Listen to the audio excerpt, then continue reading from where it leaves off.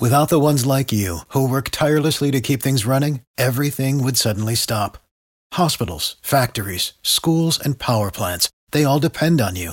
No matter the weather, emergency, or time of day, you're the ones who get it done. At Grainger, we're here for you with professional-grade industrial supplies. Count on real-time product availability and fast delivery. Call, click Grainger.com, or just stop by. Grainger, for the ones who get it done. Every team, every topic, everywhere. This is Believe.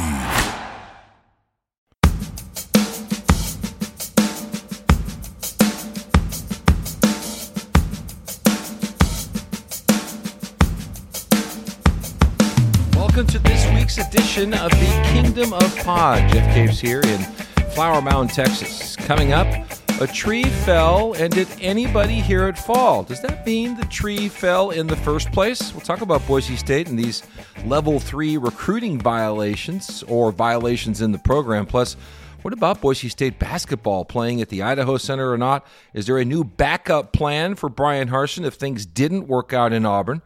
A former Boise State football coach lands in the SEC.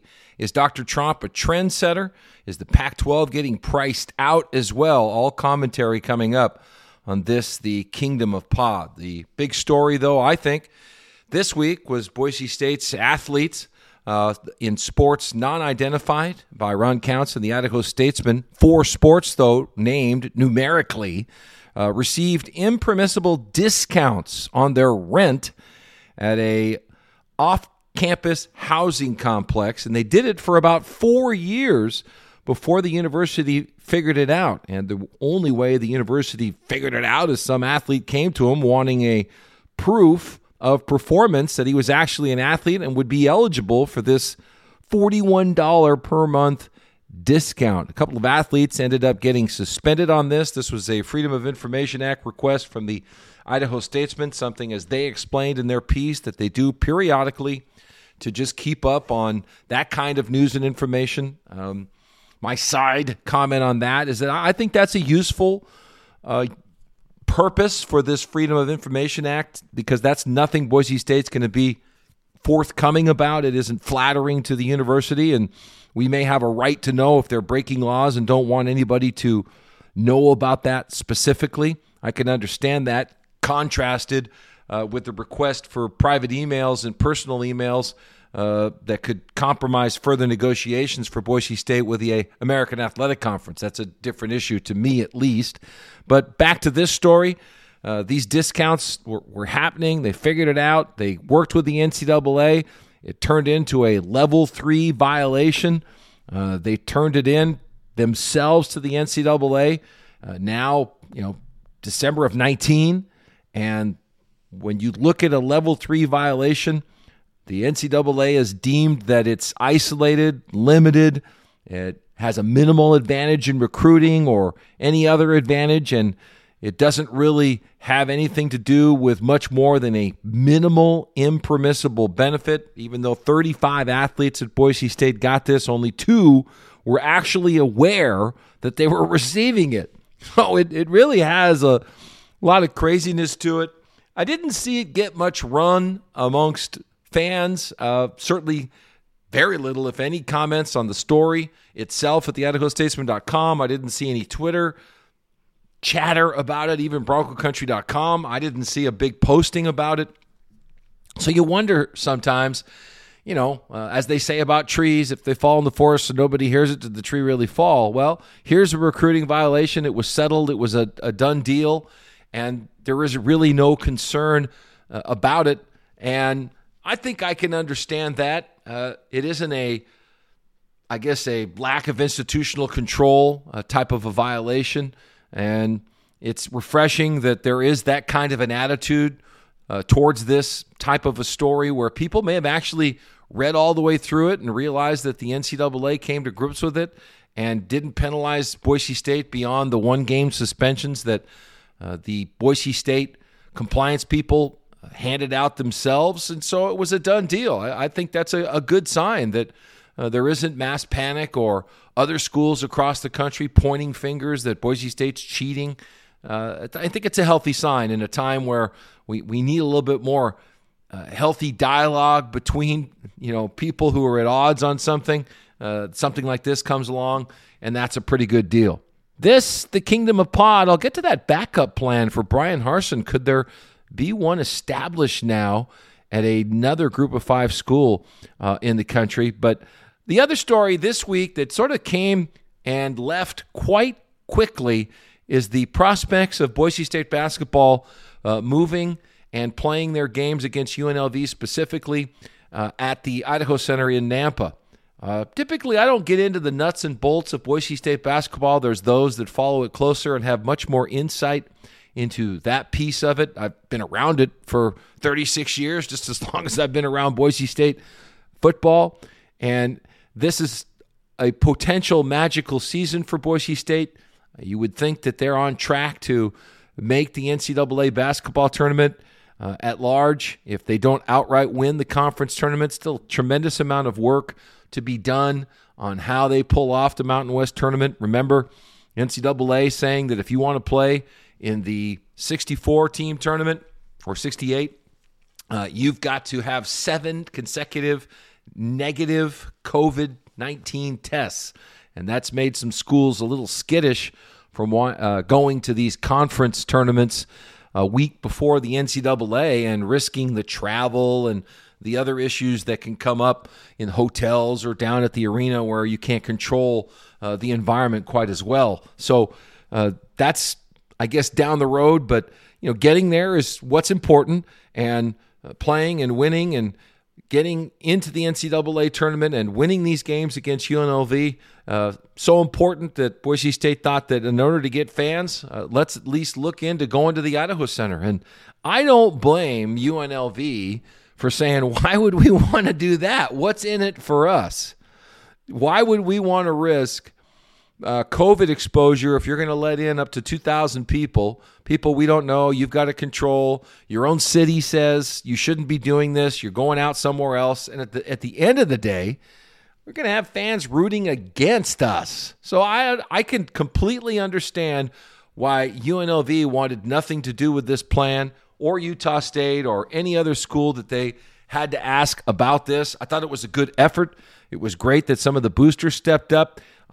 To see Jeremiah Dickey drop everything that he's doing to pay attention to this, I think is another good sign that he was willing to roll up some sleeves and get involved when he has such huge long-term planning and situations to deal with at Boise State right now, that he did want to understand the moment. And Boise State basketball, I think, is in the moment right now, hunting down what could be a historical season for them. And at least they looked into it, they tried, and it didn't pass the test from the opponents, and then who knows where it fell politically after that.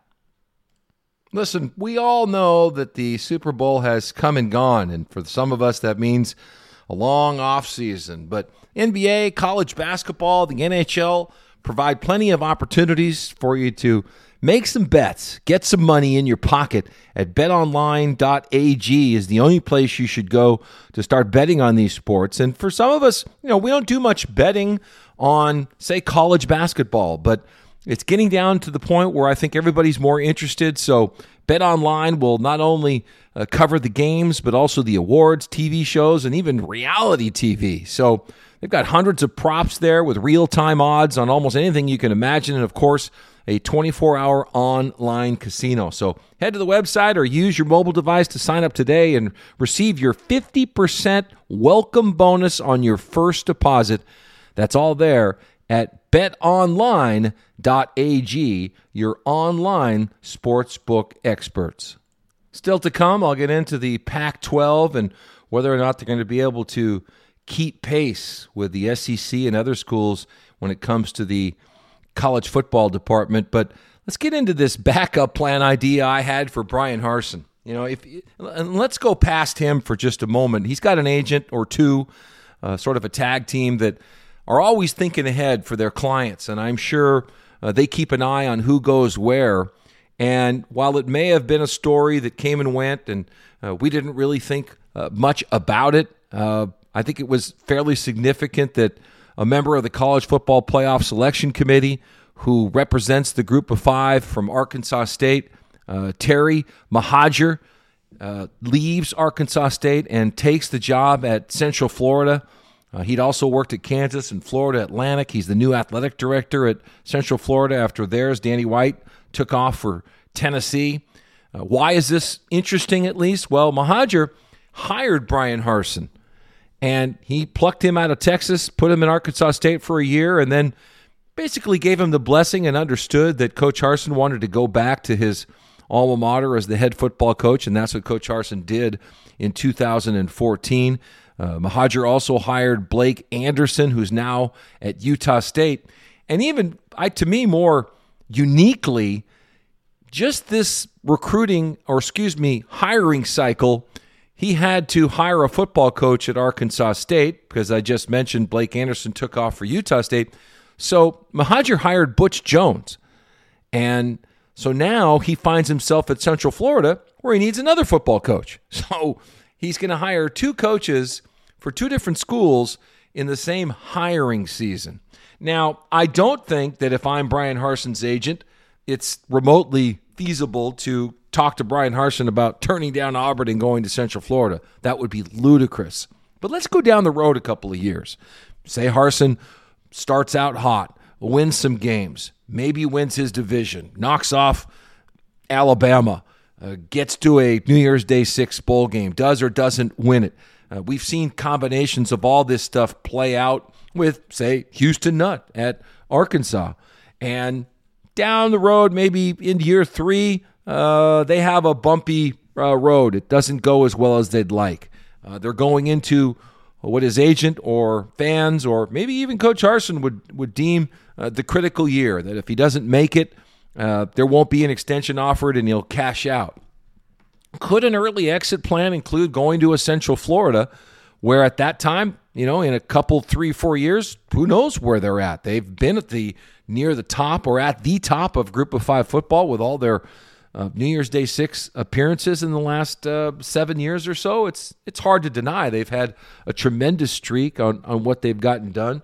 Could that be a soft landing spot should things not ultimately work out for Coach Harsin? Because if they do work out, he can stay at Auburn, he can go to the NFL from there. Have a lot of different choices, but it's more about at what point do you start contemplating, do I really want to stick around for this? They're being unreasonable with me, or I don't like it, and I'd like to leave while the iron is hot, per se. I'm only suggesting these are the kinds of connections that if you're the agent for Bryan Harsin, you want to hold on to, because he's got a relationship with somebody like this.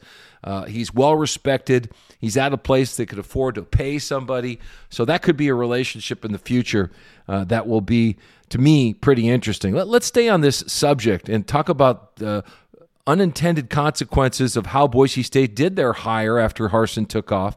Is Tromp now a trendsetter? I think there was enough criticism, some of which I think I had, that, why do you think you need to wait to hire your football coach just because you don't have an athletic director? Let's get out there, get the football coach done, because every single day, transfers, recruiting momentum, coaches are being hired by others. You lose valuable time. And I wouldn't have been upset as a alum, fan, a commentator, however you want to, categorize myself, if they'd have hired their football coach first and then went out and got their athletic director. But that's not what Dr. Tromp thought was best. And so she pushed up the timeline to hire an athletic director to replace Curt Apsey from March all the way up into December, January. And so that's what happened. They hired their AD, and then a couple of weeks later, they hired their coach. And at the time, we thought, they did get it done pretty quickly. And now Tennessee found themselves in the same situation. They needed both a athletic director and head football coach, and they took the Boise State approach and said, let's get our athletic director first, and then we'll get our coach. And now Central Florida finds himself in the same situation as Boise State, and they followed suit by first hiring their athletic director from Arkansas State, and now they'll go out and look for their head coach. So I always thought the timelines that were given initially by Boise State for their athletic director were too long, but that's easy for me or us to say, because our plate is consumed by football and Dr. Trump's plate is consumed with the entire health of the university. So totally understandable and different if she felt March was a more realistic time frame. I'm sure there were other reasons for all of that. Yet at the same time, right now you'd have to say her hire of Jeremiah Dickey was a home run hire and things worked out for the best. We'll get to the Pac-12 getting somewhat priced out in an abbreviated edition of the Kingdom of Pod on Boise State football from the Believe Podcast Network. Really not a lot of breaking or big news about Boise State football, so I just don't want to make it up. But I do have some observations. A good news for Eric Kiesau. If you had not heard, he was somebody that I went from a nominee for the best assistant coach in the country from the Broyles people in 2019-20 to unemployed. And what a shame. A guy that took over the offensive coordinator job, did a great job. I mentioned got nominated for this award. And then when the dust settles, I'm sure Brian Harsin took a look at Coach Kiesau and said, well, what's he qualified to do? Well, he's qualified to be an offensive coordinator or wide receivers coach by his experience. And I think that Coach Harsin said he felt he needed somebody that had a lot more experience as an SEC play caller, and that's what he went out and did with Coach Bobo, and he became the offensive coordinator and brought an offensive line coach with him. It's a pretty good package deal for Auburn. And at the wide receiver coaching position, not unusual to find one of your better recruiters on the team at that spot. A skill guy who comes from that area, who understands the recruiting territory in the SEC, and that doesn't necessarily describe Eric Kiesau. So he has been hired as a senior offensive analyst for Auburn. Coach Kiesau, by reputation, is a great film evaluation guy. He's a good installer. He can help in other ways. If you go back and look at Coach Kiesau's past, he did a similar job for Alabama. He worked with Coach Saban there, and one of the specialties that Coach Kiesau helped Alabama with was the no-huddle offense. And that was something that he was quite skilled in, and Coach Saban wanted a better handle on it, so he brought in Coach Kiesau to help Alabama with that. And that was before Coach Kiesau, of course, was at Boise State. At Auburn, Cornelius Williams is a new wide receivers coach in his first year in the SEC. He's new to the job. He's new to the conference. He's new to the school. He was at Troy University for 6 years. He has roots in the area. He's from Birmingham. He played at the famous Hoover High School in Alabama. Was a tremendous high school football player and went on to do great things at Troy. And so now he's kind of coming home, has some great recruiting cred. He's a 6-year experienced coach and has been recruiting in Alabama in that territory. So he gets the job at Auburn as the wide receivers coach. And Coach Kiesau will come in as an analyst, I'm sure, to help mentor Cornelius Williams and also help that Auburn offense. So good for him, a tremendous guy who did a lot for Boise State, somewhat understated, but I thought he was a tremendous addition to the Boise State staff, and I wish him the best at Auburn with Coach Harsin. This was interesting that was put out this week. It was a big story in The Athletic. It is a web portal that I still belong to, even though they don't write about Boise State anymore, as they did with Dave Southern, but they decided to eliminate that Boise State beat because, frankly, they didn't get enough subscriptions to justify being able to pay Dave. But I stuck with it. I just thought they did a great in-depth job on college football, what I like to read most about. And there was another piece here about Pete Kwiatkowski, a former Boise State coach who left Washington for Texas to take over as the defensive coordinator with Steve Sarkisian. And there really is no facts yet on how much money Pete Kwiatkowski left from Texas after being at the University of Washington.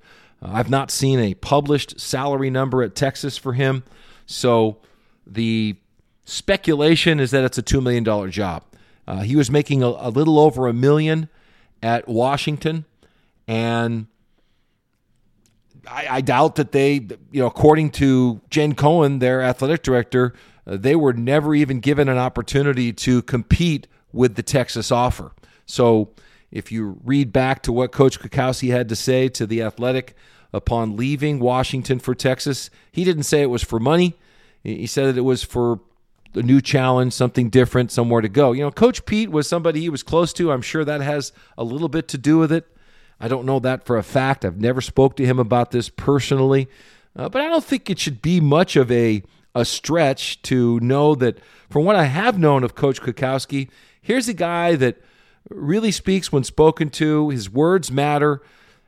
He's an X and O's guru, highly respected in college football. And here he was, the defensive coordinator at one of the best defenses in the Pac-12 and the best defenses in the country for several years. And Coach Pete comes to him and says, you know what? Jimmy Lake's an ambitious guy. He wants to be the coordinator and has indicated, and I'm putting words in Pete's mouth at this point, but he's basically saying that if he can't be the coordinator, he's going to take off. And we need him around here. We think he's great. Would you consider taking a step back? Well, leave your pay alone, Coach Kwiatkowski, but I'm going to I'd like to see if you would allow him to be the coordinator. Pete Kwiatkowski said yes. And that's what happened. He took a step back, kept his pay. Somebody else got the title. And in the contract that Jimmy Lake had at Washington as the defensive coordinator, heck, he'd have made $1.7 million, I think, coming up. But, of course, he became the head football coach and is making a lot more than that. I never saw that he came to Kwiatkowski upon taking the head coaching job at Washington and wanted to increase his pay significantly. So that may have bothered Pete Kwiatkowski. I don't know. If you were Pete Kwiatkowski and you had somebody come to your boss and say, hey, I can do the job as well or better than him, and if I don't, I'm going to take off, and ultimately that happened, how would that relationship be? Where Kwiatkowski would say, you know what? I think I'd rather go take a big pay raise and get a new challenge and sort of reboot the whole thing. So that potentially may be the way this all came down, but it doesn't really, to me, get away from this idea that the Pac-12 or the University of Washington is not going to be able to compete for coaches across the country. And, based on the revenue model that college football uses, the television contracts dictating who's got money and who doesn't, okay, the SEC is always going to dominate. And when I dug further, as The Athletic did, into the numbers, the University of Washington leads the Pac-12 in revenue of the schools that report it. Remember, that would not be USC and Stanford, but they lead the league in reported revenue of about $134 million. Nationally, that puts them 23rd nationally in reported revenue. Now, included in this group that is in front of them are 10 schools from the SEC, 7 from the Big Ten, 3 from the ACC, and 2, and you can guess which, 2 from the Big 12. So how are they ever going to compete with that? That's how far behind the number one revenue-producing school and I'll just say Washington probably produces more money than Southern Cal because of the way they would report income. But there they have a school that leads the league, and they're 23rd nationally. 10 schools in the SEC ahead of them. I don't know how that's ever going to change, but one way. Until you have, and I don't think we ever will, a fundamental change in how you run your entire university. Look at Clemson, as they did in the Athletic article. It is a high priority to Clemson University to be a high-achieving college football program. Once you say that, you have to execute that. It has to be part of who you are. Some schools have med schools, law schools, engineering schools, ag schools. Go down the list. Some schools are football schools. And that's what they represent. That's part of what their fan base, what the community, what the alums, what the administrators, all above them want. And I don't think I can say that about many schools in the Pac-12, that all of those community of people want a football program to get a disproportionate amount of money than any other entity on campus. And until that happens, then they're not going to be able to keep up with some of these other schools because it's more important to those other schools. And that's not a bad or a good thing. I just think that that is the difference in the West. It's not as important, and it's got a long way to go to get there. It is as important to some people, for sure, but collectively, there's not enough of them. Just read what is important to some of the cities in the Northwest, San Francisco, Seattle, Portland, Eugene, and you're going to find a different story. You're just going to find a different story in what is important to some of those schools and the communities. So until that changes, which I don't think will happen in my lifetime, I don't think we're going to see much of a difference. All right, that's it. That's this week's edition of the Kingdom of Pod, the Boise State Believe Podcast Network. I hope you'd enjoy it. If you would like to get these podcasts sent right to your email, you can go to kingdomofpod.mailchimpsites.com. Please rate, review this podcast on iTunes or wherever you get your podcast if it's not through the subscription, and let other people know about it. And I'll talk to you next week. Without the ones like you, who work tirelessly to keep things running, everything would suddenly stop. Hospitals, factories, schools, and power plants, they all depend on you. No matter the weather, emergency, or time of day, you're the ones who get it done. At Grainger, we're here for you with professional-grade industrial supplies. Count on real-time product availability and fast delivery. Call, click Grainger.com, or just stop by. Grainger, for the ones who get it done. You know when you're listening to a true crime story that has an unbelievable plot twist that makes you stop in your tracks?